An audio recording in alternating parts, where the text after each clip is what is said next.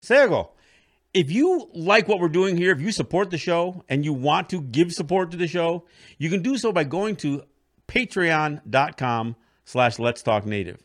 And if you do so, we'll provide you some exclusive content and some things that others aren't going to get when you get it. So support us by going to Patreon. Yahweh. Let's Talk Native is produced at the LTN Studios on the Cattaraugus territory of the Seneca Nation. We break all the rules for Native media by peeling back the layers of assimilation and indoctrination. No prayers, no buffalo speeches, and no spirituality shows. While this podcast does not provide a path to spiritual enlightenment, we do take a tough look at history, oppression, and our survival. But the real goal here is to bring our people together by breaking down what separates us. So, welcome to Let's Talk Native with John Kane.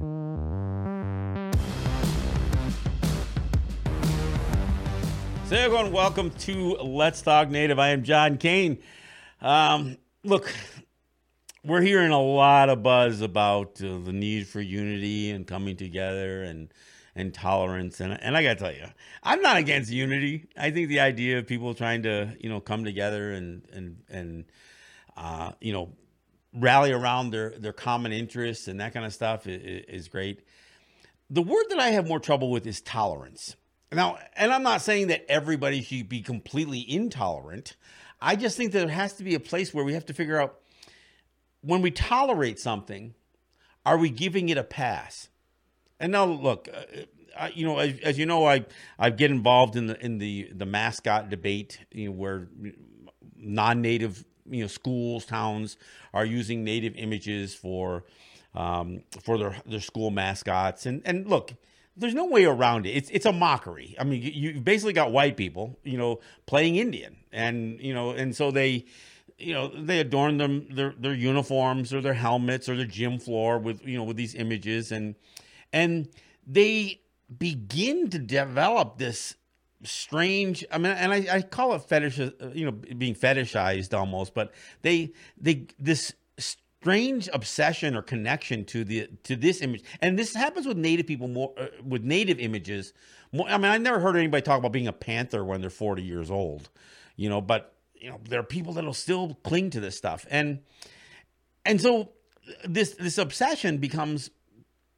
it gets to the point where it's a little creepy, but you have people who may believe that it's peculiar, but they tolerate it, and nobody ever gets called out on this stuff. And I bring it up because, specifically one of the battles that I'm going through with this mascot issue is my old high school.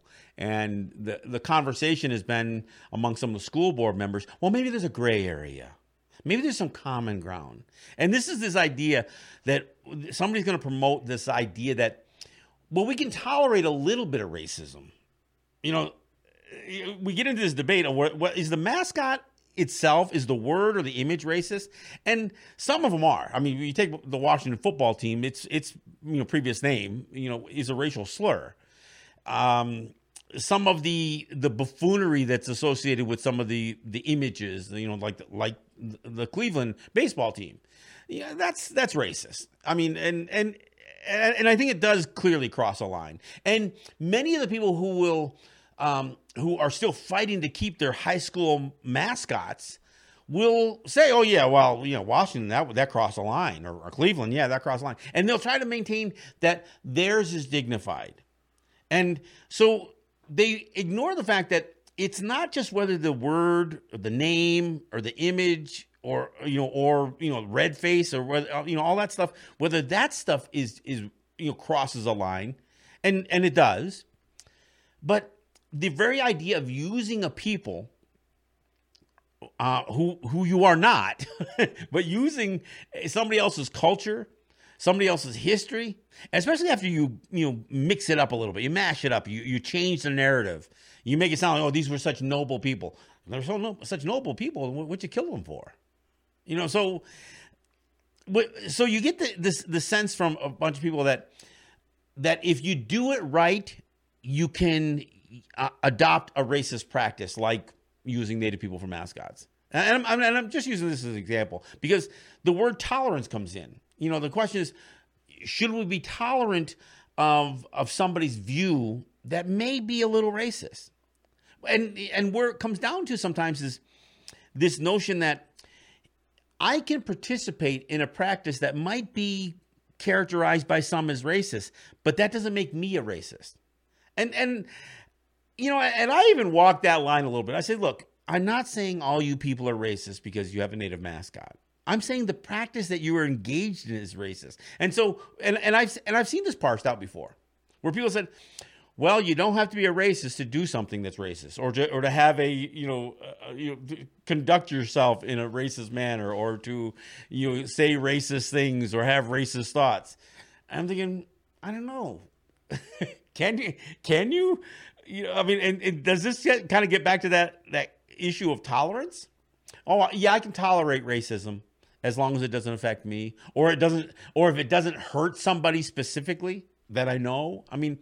This gets down to this word of tolerance. And look, when I hear about diversity training, and I hear about, oh yes, we're a very diverse community. We teach tolerance. Well, I'm thinking, as a Native person, I don't want somebody to just tolerate me.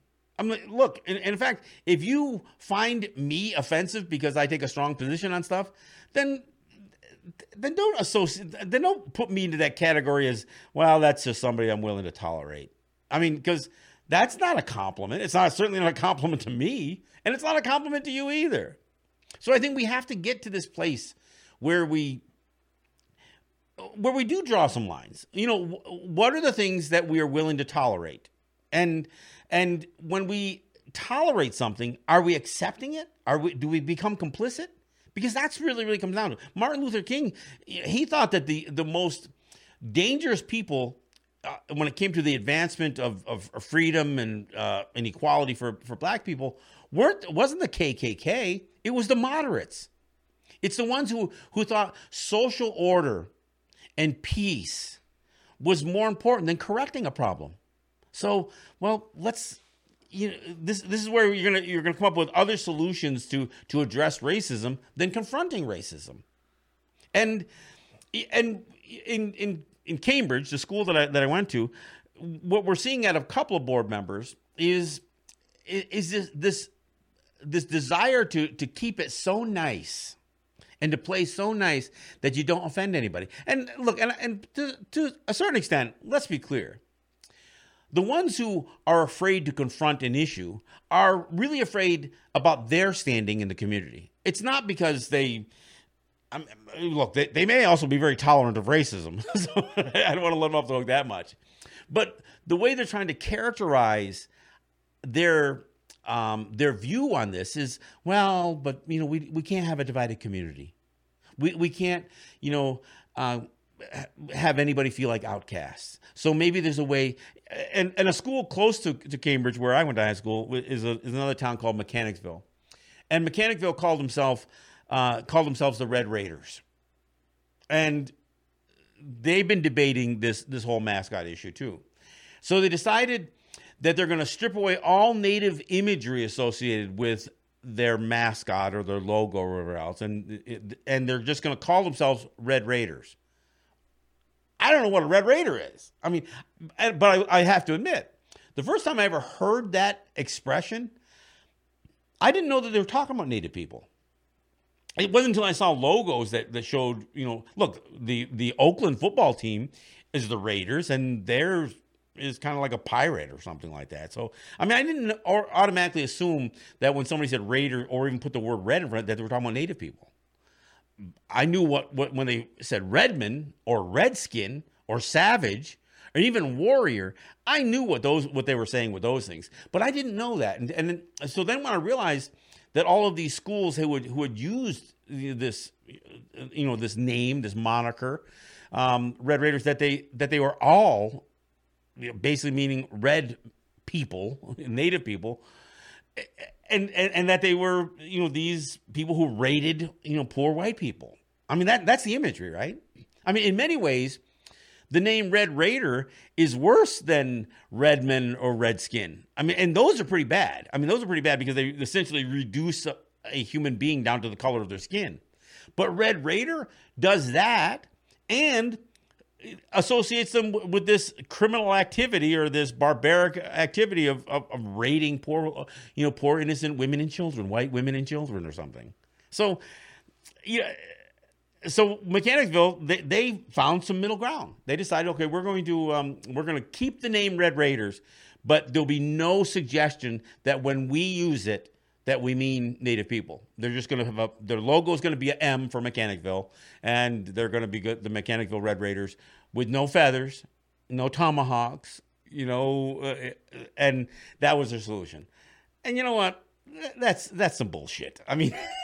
Look, if the reason that you're getting rid of it is because it's always had this connotation associated with Native people, just stripping away some of that imagery isn't really an adequate change. So, I mean, this is this idea. Well, we can tolerate a little racism, and we're going to find some common ground there. So that's what Mechanicsville did. And so when I hear Cambridge, now they're the Indians. What's the middle ground? Keep the word Indians and have Gandhi be your logo, your mascot? I mean, come on. I mean, you can't do the same thing that, frankly, even Mechanicsville wasn't that successful with. This is that problem where people are so afraid to confront an issue, and so they preach or they promote this idea of tolerance. Tolerance is not respect. Tolerance isn't even acceptable. I mean, it isn't even acceptance. It's like, yeah, I can put up with it. Yeah, I don't like it, but I can put up with it. Now, look, when you're talking about, from a medicine standpoint, yeah, somebody can be tolerant of, a transplant or something like that, or they can be tolerant to a medicine or whatever else. But that's not the same thing as this. This is where you are literally saying you don't have to like it, you don't have to respect it, you just have to tolerate it. And I find it particularly offensive, especially when you're talking about children. And let's be clear, these board members who are somewhat indifferent about how it's going to affect their standing in the community, they aren't really concerned about what's happening with the children, because then there would be zero tolerance. I mean, and now zero tolerance is a tolerance that I can understand. And this is where you say, no, we're not going to have any of that here. So how do you suggest you have zero tolerance for discrimination, but you are going to find some middle road on how you deal with a race-based mascot? Yeah, it's difficult. I mean, it's impossible. So what you do is you compromise and you become complicit. You become those moderates that Martin Luther King talked about.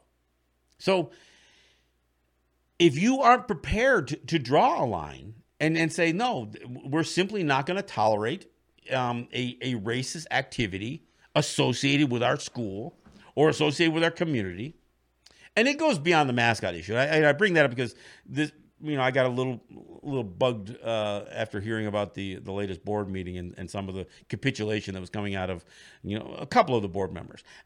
Look, I'm not feeling like we're not going to win this little mascot battle. We will. I mean, but it's just, it really is shameful. That you can have people who, I don't know, who are just so gutless when it comes to to taking a stand on something that you don't have to be the one to determine that the behavior is racist. It's already been done for you. There's been studies that have been done. There's been education secretaries that both at the state level, at the federal level. There's been UN commissions on this stuff. We've had every Native organization that's expressed any view on this have made it very clear that they think it's in their view it is a racist behavior. So you, as some white woman on a school board, you don't have to look. You don't have to determine whether the practice of using a marginalized people as a mascot is racist. That's already been worked out. It is. I mean, what you got to work out is whether you're going to promote tolerance for that. And that's the position you're going to take. Now, again, this idea and this concept of tolerance, it doesn't just stop with this.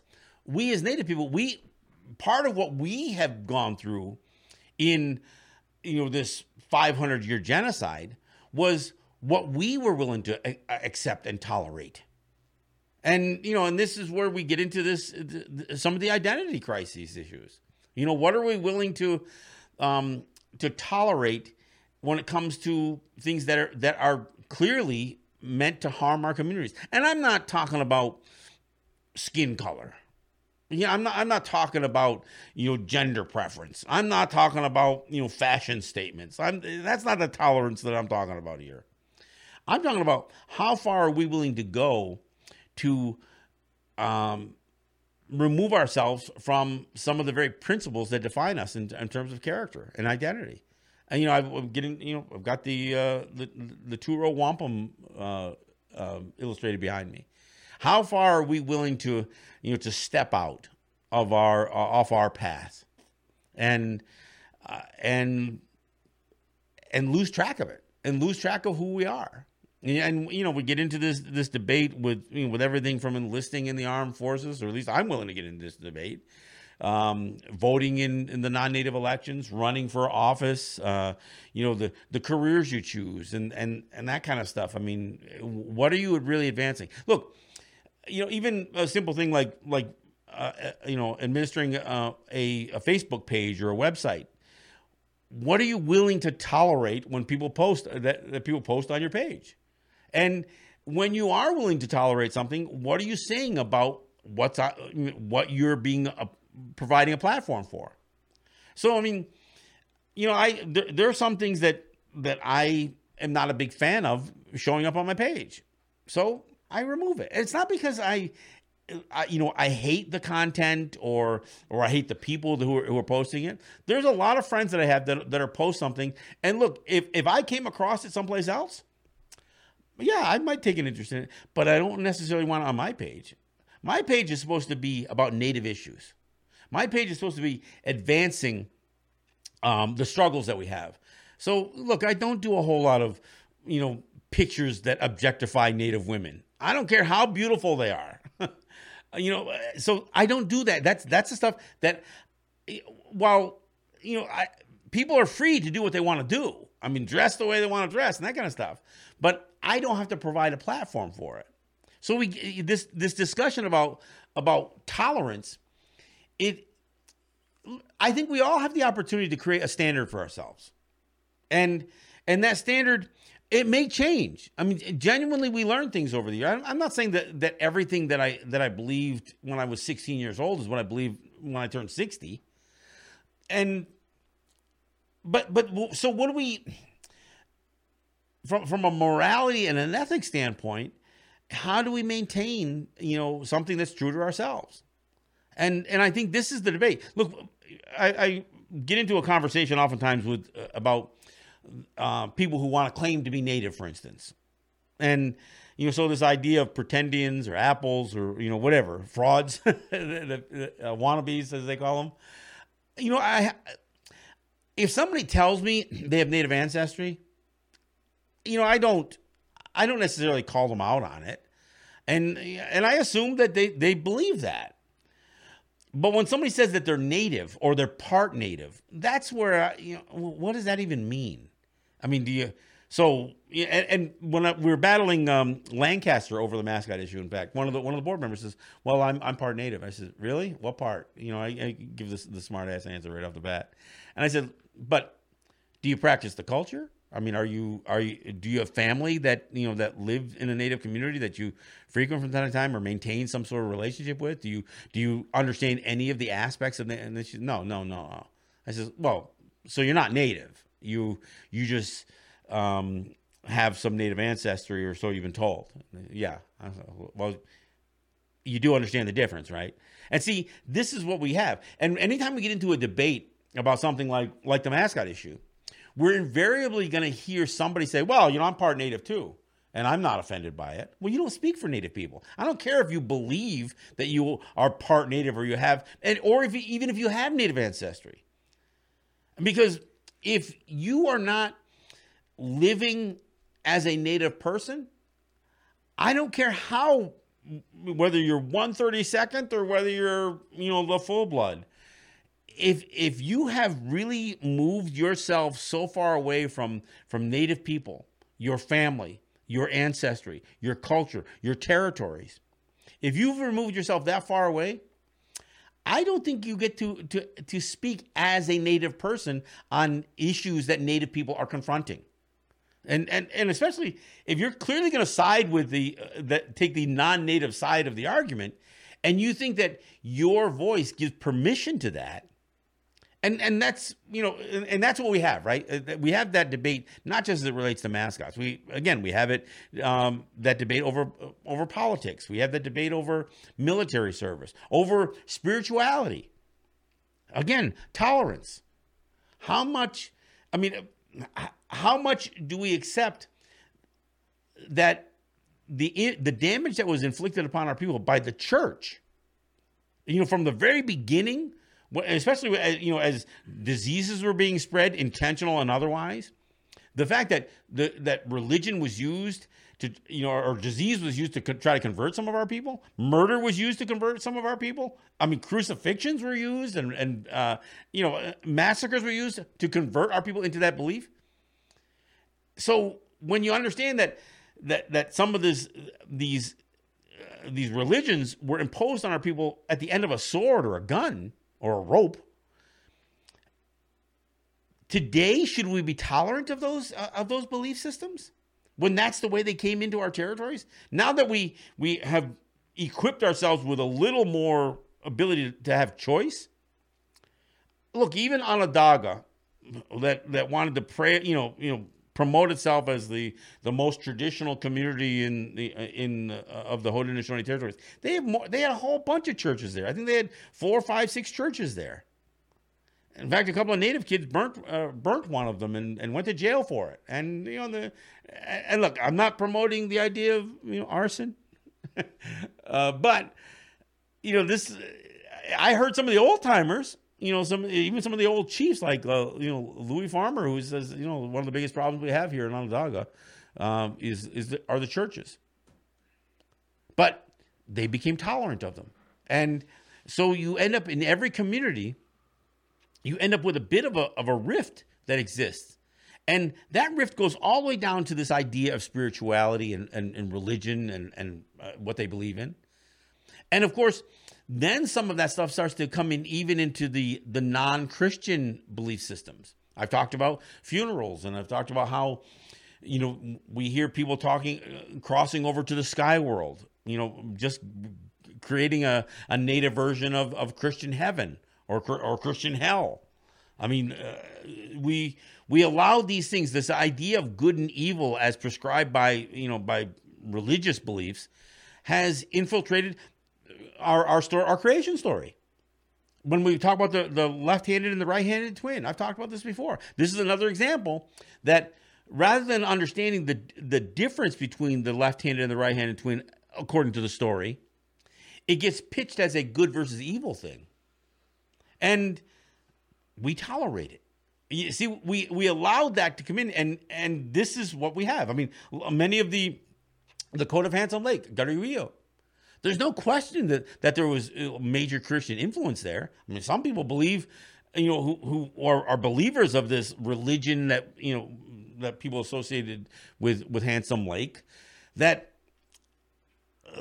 Handsome Lake saw Daganowida as Jesus Christ, and we tolerate it. Now, look, and I know there are people who promote the Code of Handsome Lake who don't believe that.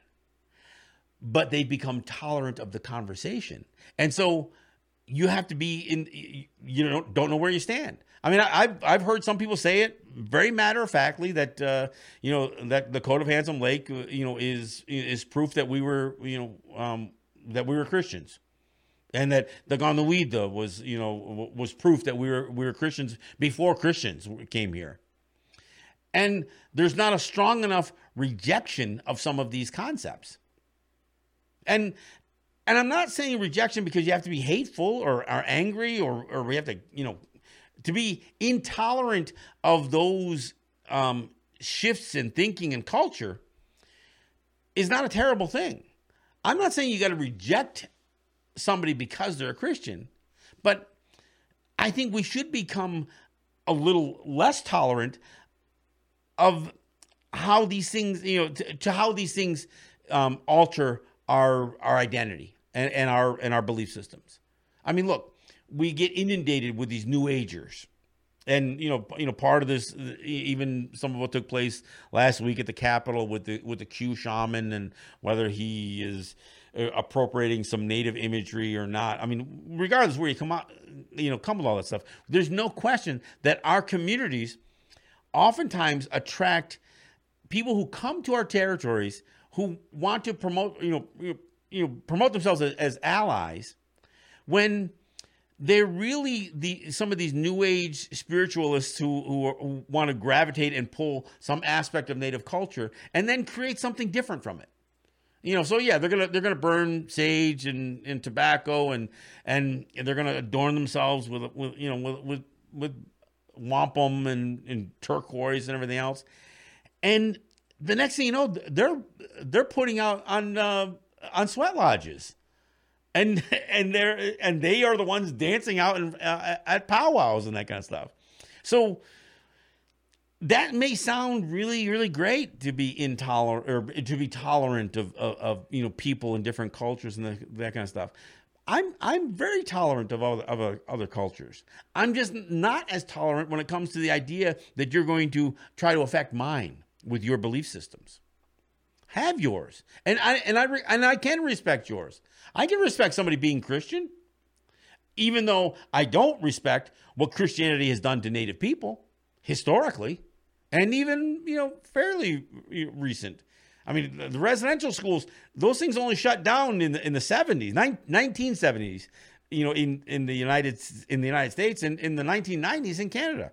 These were government-funded, church-run organizations that had one main mission in life, which was to assimilate and to wipe out any aspect of Native culture and identity from children. No, we should not have been tolerant of that. But those things existed because we were tolerant. All right, hey, we're at the bottom of the hour. We'll take a break and we'll come back and we'll go a little farther with this one. So this is John Kane. This is Let's Talk Native. We'll be right back.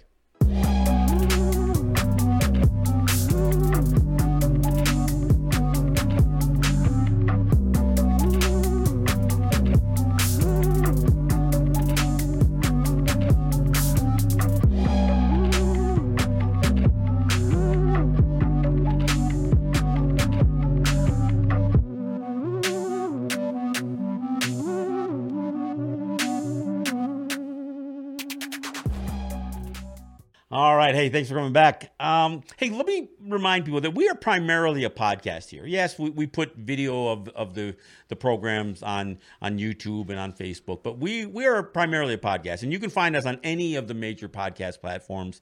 So you can actually go to Linktree / Let's Talk Native, and Linktree, to punch it in, it's linktr.ee/Let's Talk Native, and you'll find all of the links to the platforms that carry our podcast, and you'll also find the link to our YouTube channel as well.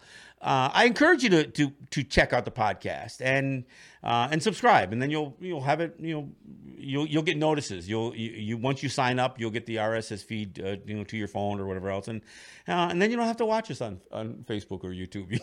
You can just listen to the podcast. So by all means, I do want to encourage people to check out our podcast. We do have some changes coming forward, and I think some changes that'll make it perhaps a little more listenable. I don't know. We'll give it a shot and see what we come up with. But we have some changes coming forward. So I want to remind people that we are primarily a podcast. We also do a radio show in New York and in Washington, D.C., but we're actually creating a little bit of distinction between Let's Talk Native and what is now Resistance Radio, that is both in New York and Washington. So just kind of giving people a little heads up on where we're at, I guess.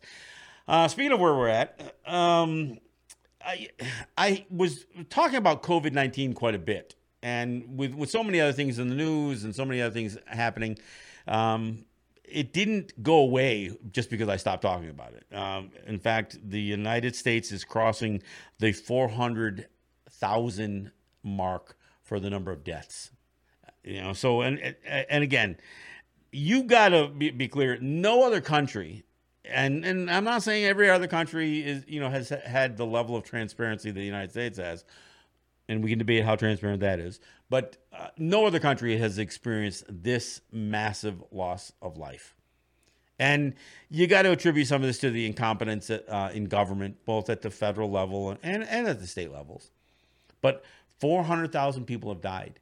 So all of you who said, well, this is no different than the flu, and all the deniers who want to say, that mask wearing is too inconvenient, 400,000 people have died. And those are confirmed deaths that are directly attributed to having the disease.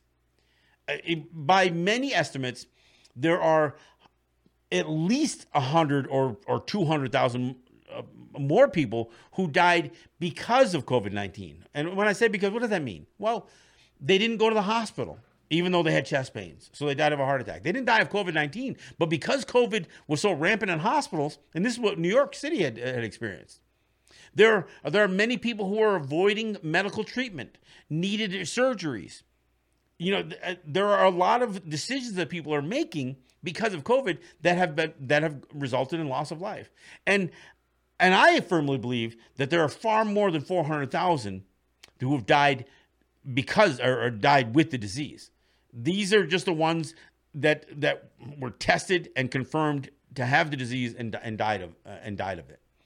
So it is a big deal. And by many estimates, we haven't peaked out on this thing. Yeah, I know they developed a vaccine. The rollout's been terrible. But we're seeing the death rate, that is going in excess of 4,000 people per day. And that still can go up. Much of the death rate that we're seeing today is not from Christmas, it's from Thanksgiving. And and now look, we're doing all kinds of things. We're sending tens of thousands of people down to from our communities to storm the Capitol. Most of them were wearing masks. I don't mean we literally were sending people, but we know the people from every community, every state, had some of their people go to this thing. We're having a real difficult time living with the precautions that we need to live with to see this disease fade away. And so it's not fading away. So again, these are scary numbers. They're going to get worse before they get better. I know people are optimistic that the vaccines are going to help. And frankly, I'll get a vaccine when it becomes available to me. But here's the problem. We don't know how long your immunity will last when you get a vaccine. Will it last 3 months, 5 months, 6 months? A flu vaccine you get every year, right? So this is a difficult one. So I just wanted to mention that because I haven't talked about it much. And look, Native territories and other peoples of color, Black communities, Hispanic communities, they have been hit harder than anybody else. And even here on the Seneca Nation, we haven't gotten a lot of news about this. The Navajo, because they are a more populated and more vast territory, they are getting a lot of attention because of the death rate and the spread of the disease. But if you compare the numbers, amounts of infection and the amount of deaths compared to the overall population, Seneca Nation, where I'm living here, is probably doing, probably has numbers that are as bad, if not worse, than what Navajo territory has gotten. And, it's not, the sheer volume of numbers may not be high, but as a percentage of the population. So yeah, we're concerned, and I'm hoping the vaccine will have its effect. Look, I miss a lot about what I was able to do a year ago that I haven't been able to do for almost a year now. I mean, look, I used to go to New York every week and do a radio show. I used to host events. I used to do speaking engagements. And, and I hope to return to that stuff. And I hope that to return to a life where this isn't, what's always on your mind, who the next person is that's sick. And I've got family members who've gotten it. So, not here, but in other states. So it's concerning. And I just want to mention it because I don't want to think because I'm not talking about it, anybody think because I'm not talking about that somehow I've dismissed it. No, I look at the numbers every single day. And look, I may obsess over the numbers a little bit, but I look at the days that, where there's over 300,000 infections in a single day or over 4,000 deaths in a single day. I look at where the states are. I've got family who live in Pennsylvania, my daughter and her kids. So I look at the Pennsylvania numbers. I look at the Texas numbers. I look at the California numbers because I have family members in all those places. So yeah, it's concerning. If not terrifying, it is concerning. And, and I don't see life going back to the way it was before this. And so I think we have to figure out what is going to be, how much do we learn from this? And I don't mean just learn in terms of technology and how we communicate with each other and visit with each other and that kind of stuff. But, how do we understand the fragile nature? In order for life to have, even began on this planet, it required a special set of circumstances. And sometimes along the line, just like when you're in the uterus here and you're developing as a fetus, it only takes a very little to go wrong that can affect a life and a quality of life. And it doesn't take much to screw things up. And it just seems like we, as a species, throw caution to the wind, and we don't think twice about how much we're screwing up the planet. I mean, look, we're in mid-January here today, and I don't know that we've had a sub-zero day yet. We've had a little bit of snow in December, but this is among the mildest winters that we've ever seen. That's climate change, and we still don't want to take ownership of it. So, we should recognize the things that we need to do to preserve a quality of life. I don't mean preserve a status quo of life, but a quality of life. I think we need to understand that there are things that we need to change. And, it gets back to the question of tolerance. Look, I understand that life is dynamic and that it does change, and we have to be accepting of, some of the changes that life throws at us. But we shouldn't be tolerant of those who are willing to place us all in jeopardy. And so whether we're concerned about whether our culture is in jeopardy, whether our identity is in jeopardy, whether our lives, our water, our air, our land, these are the things that we need to have we need to have standards. And I'm not saying those standards can't change, but they shouldn't be allowed to be dropped without some thought. I mean, look, we talk about critical thinking. We should understand what is dangerous. And, and as we get into, whether it's a business or whether it's, a belief system, when we decide we're going to advance our education, are we gaining knowledge or are we losing knowledge? I mean, this is one of those debates. Look, one of the things that's going to come out of this whole COVID experience is going to be, are people going to look at higher education the same way? I mean, are people going to spend $30,000, $40,000, $50,000 for a college education when they realize that they could get the same quality education by opening up their laptop? Or some semblance of it. Maybe you can't get the same quality, but things are changing. And I think this is the stuff that we have to we need to understand stuff. And while I'm not suggesting that we have to be intolerant to change, I think we have to understand that this idea that it is incumbent on us to be tolerant of all change is something that we have to be a little bit more worried about. And look, again, we hear a lot about unity. Yeah, every time I see somebody post on social media, well, the problem with Native people is that they haven't unified. Well, look, white people haven't unified either. I mean, Catholics and Protestants were killing each other. They basically believe the same thing. They were killing each other over the small, minute details of difference between they weren't killing each other over religion, but religion is what defined them. I mean, we've seen, in the United States, the amount of divisiveness and factionalism and division that exists is incredible.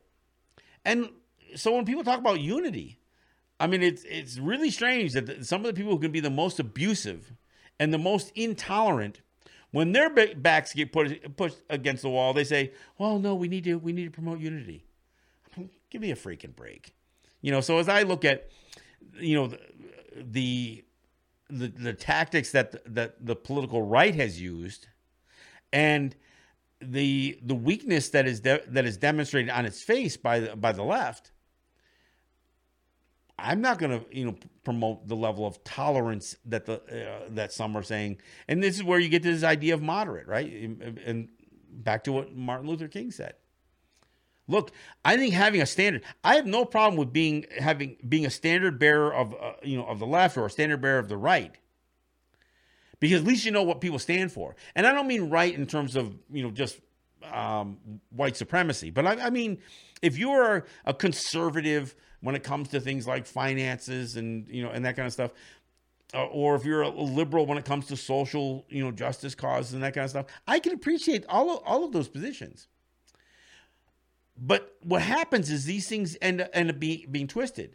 The ones who say they're conservative fiscally are only conservative fiscally when they're attacking Democrats. The ones who say they promote social justice won't really go on the line when it comes to say, look, having an armed or militarized police force is dangerous. And now you're going to see the left and the right come together, because now you've got, not only do you have the right condemning the riots that they associated with Black Lives Matter or try to associate with Antifa, but now you got the left who's going to, be again up in arms and want more of a police presence and all that other stuff to combat the Proud Boys and these white supremacists.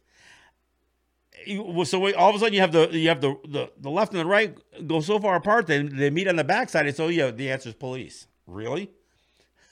And this is where it's difficult. I mean, I don't think that they should stop all forms of protest, and I don't think that the police need to be more aggressive. Look, we can argue whether that the one cop who fired a shot at the Capitol riots, whether was it necessary? Did it accomplish? If one shot was necessary, then why weren't more shots fired?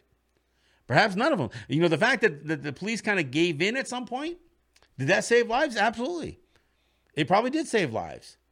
Now, I'm not saying those people shouldn't be prosecuted for what they did, but if we think the answer is always going to come at the end of a gun or a club or a nightstick or pepper spray or whatever else, this is what we've experienced as Native people. We've experienced this. The very aggression that some people are calling for now is what Native people experienced throughout our history. We were massacred, shot like fish in a barrel at Wounded Knee.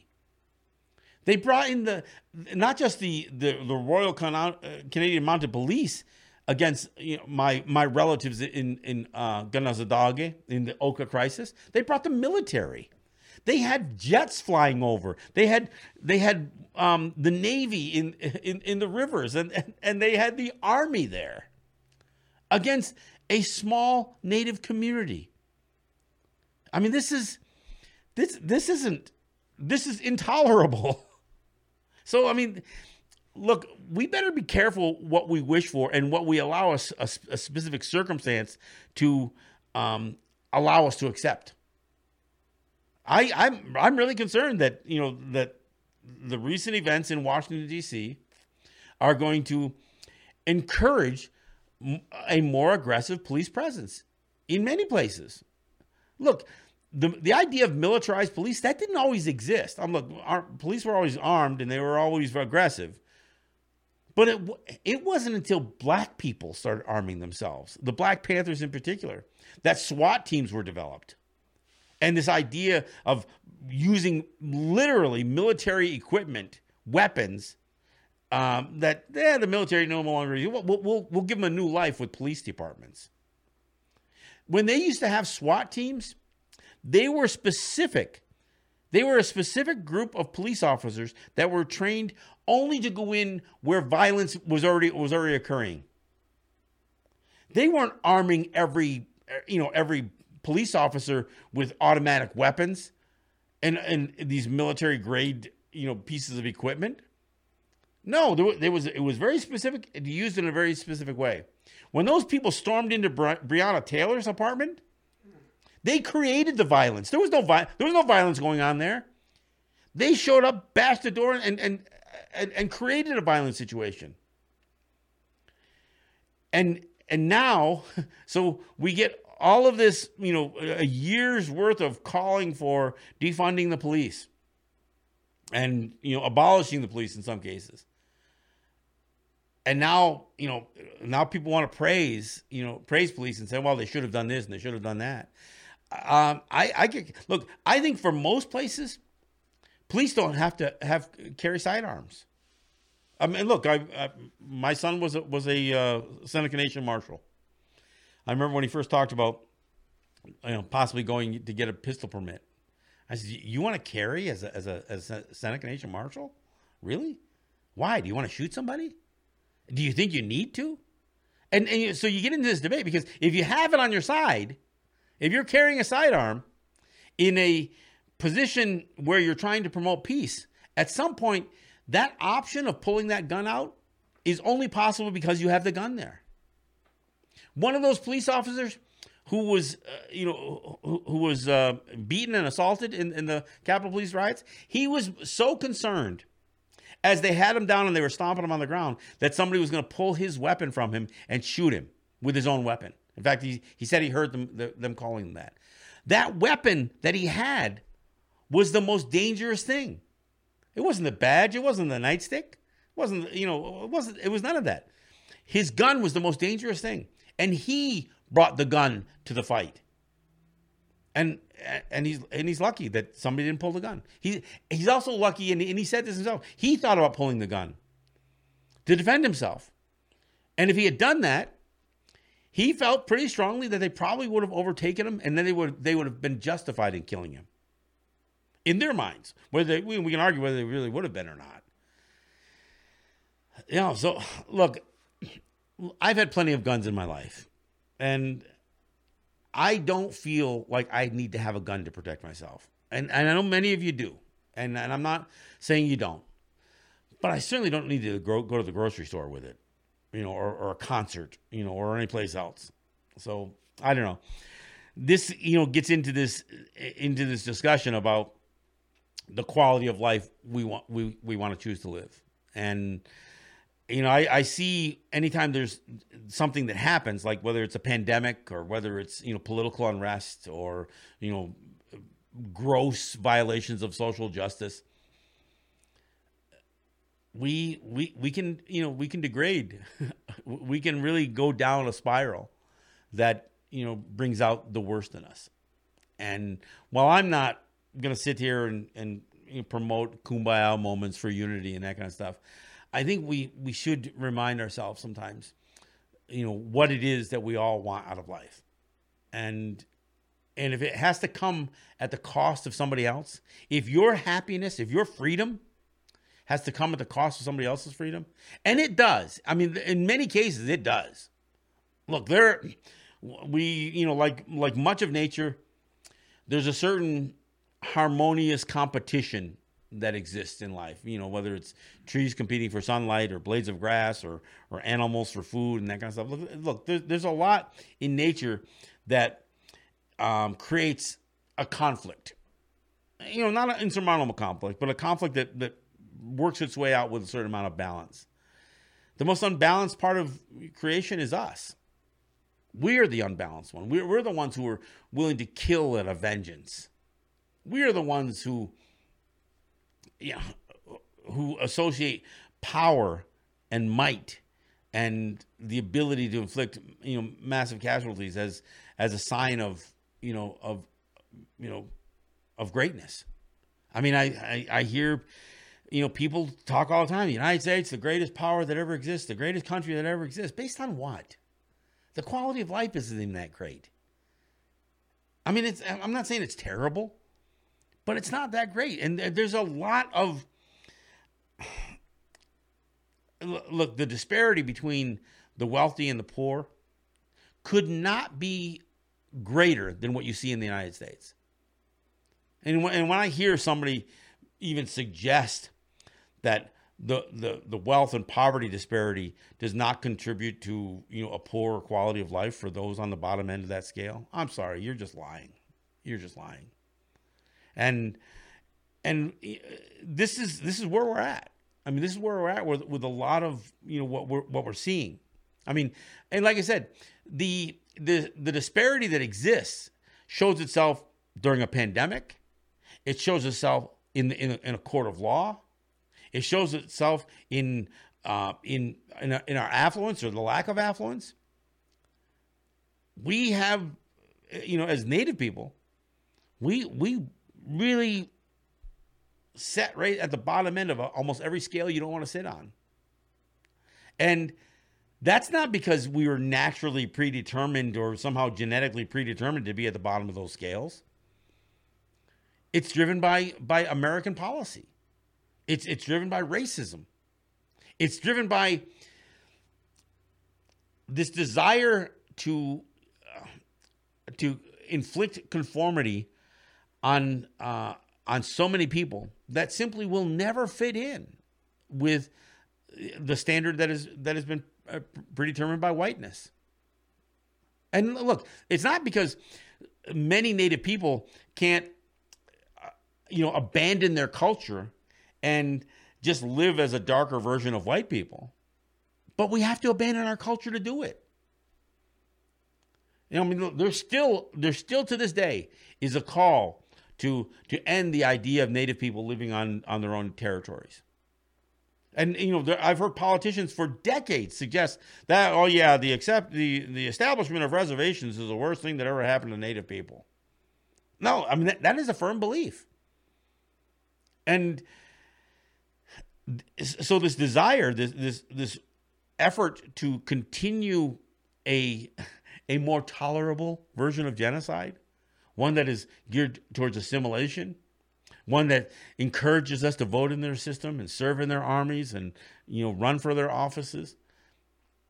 It'd be great to think that there's a place for us in the United States system, in the U.S. system. Oh, yeah, Deb Haaland, she's going to be successful. She's going to Interior Secretary. Is she really going to be able to affect change? Or is her position,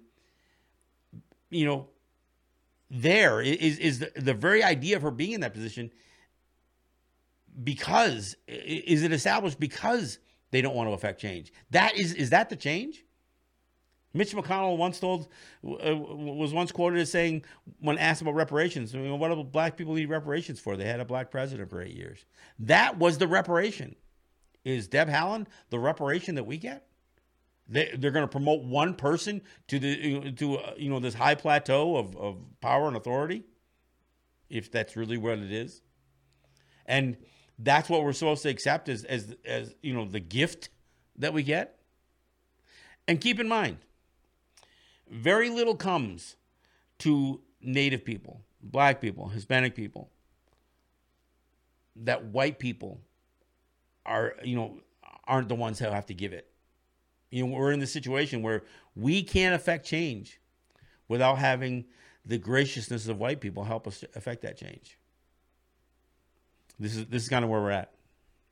Hey, look, I want to thank you guys for listening to the program. I want to thank you for allowing me to rant sometimes. Look forward to doing it again. We'll be back in a couple of days, and look forward to doing it all over again. Thank you for listening to Let's Talk Native. Yahweh. The pressure be calling, left on my blessings, I feel like I'm falling. The birdie is back, tell me I'm garbage, I'm going through something, that's why I ain't calling. Phone and progression is all that I wanted. The phone and affection, I summon and dub it. Cause bitch, I got problems on problems on problems on problems on problems on problems. I solve them. I run through the money. The pressure be calling. Left on my blessings. I feel like I'm falling. The birdie is back. Tell me I'm garbage.